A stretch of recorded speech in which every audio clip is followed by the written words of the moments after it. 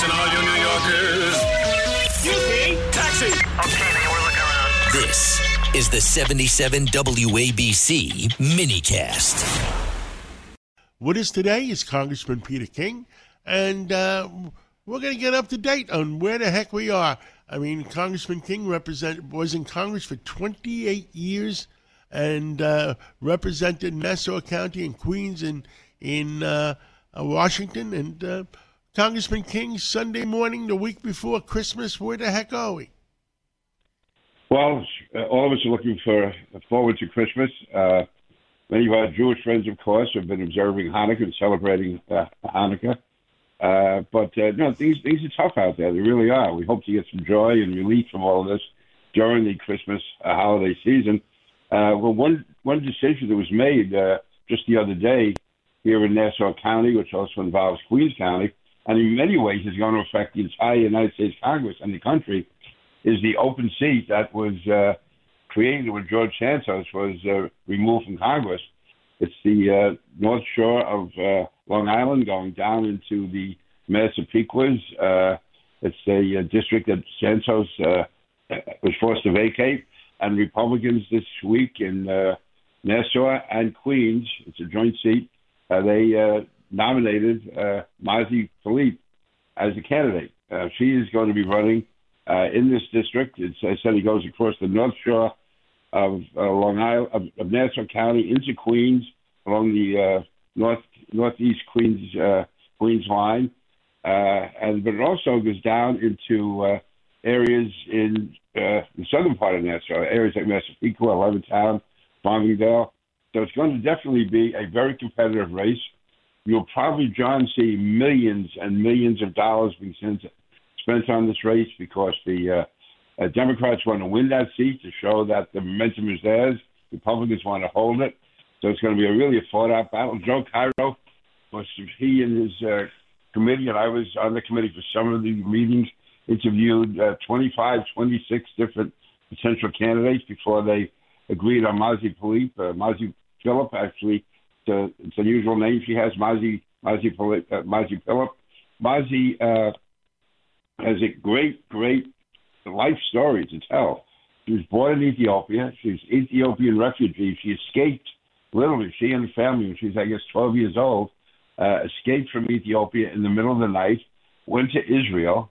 While she was in Israel, growing up, she joined the Israeli army and became a paratrooper. She was a paratrooper in the Israeli army.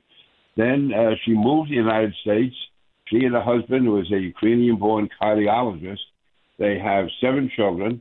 She lives in the Great Neck area of Long Island, which was a long-time Democratic stronghold. And yet, Mazi, in 2021, became the first Republican ever to win a seat in the county legislature from Great Neck. She won by a solid margin, and then this time around, she was reelected by an overwhelming margin. So she really has everything it takes. She's incredibly able. She's articulate. Says she has 7 children. How she does that, I don't know. I remember in the 2021 campaign, she delivered twins about 5 weeks before Election Day, and 2 weeks later, for the final weeks of the campaign, she was out of the street campaigning, including going to train stations and giving speeches, and she won a solid victory. So Mazi she understands military policy, having been a paratrooper in the Army. She understands foreign policy, having lived in 2 countries, Ethiopia and Israel, before moving to the United States. And she certainly understands the issues facing families as the mother of 7 children. And when it comes to health care, she has a cardiologist husband that she can turn to for advice. But Mazi also, as an elected official in the Nassau County Legislature, has done a great job of communicating with her constituents. She provides tremendous constituent service. She's, again, a pleasure to be with, incredibly intelligent. And listen, it's a seat that had been held by Democrats for many, many years.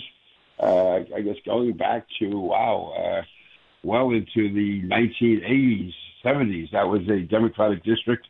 But the congressional district, right now, in the last local elections of November of 2023, Republicans scored victories the parts of the district where Mazi is now running. So I say the Democrats might be a slight favorite among some people.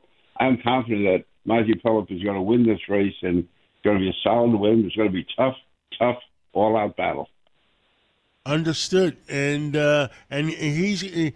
she's going to be facing on a Democratic end. What's his name? Suarez. Tom Suozzi. Suozzi. Yeah, Tom was the county executive of Nassau County. He lost that, and then he was elected to Congress in 2016, and he was in Congress from 2016 to 2022. So that's 4 terms he was in Congress. Actually, so this is going to be a big battle. Yeah, he was in Congress for 3 terms, but then he ran for governor as Kathy Hochul, and he lost. He lost the primary to Kathy Hochul, and so now he's trying to get his seat back in Congress. And again, it's going to be a tough race. Tom is a seasoned campaigner. He's been around a long time. He certainly understands politics, and he's won a number of races. He's lost a few races, but he knows his way around. No, this will be a tough battle, but I think it's going to be, again, it's going to be an honest, clean, hard-fought battle. Mazi is very principled. I've worked with Tom. I think that between the two of them, people are going to see what politics and government can be when it's done the right way.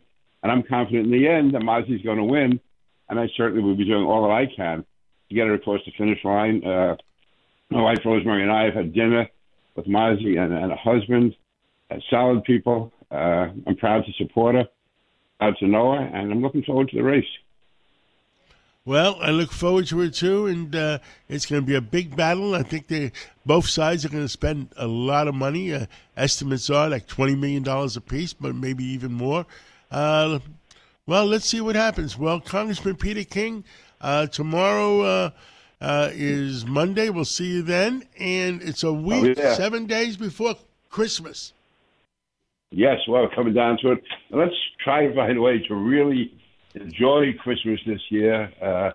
No matter which day we celebrate it on, we should all come together. And also, I was proud to be celebrating Hanukkah with my Jewish friends. This is the time of the year we have to find joy where we can, because there's so much sadness going on in the world. Understood. Thank you so much, and we'll catch up again real soon. That's great, John. Thanks.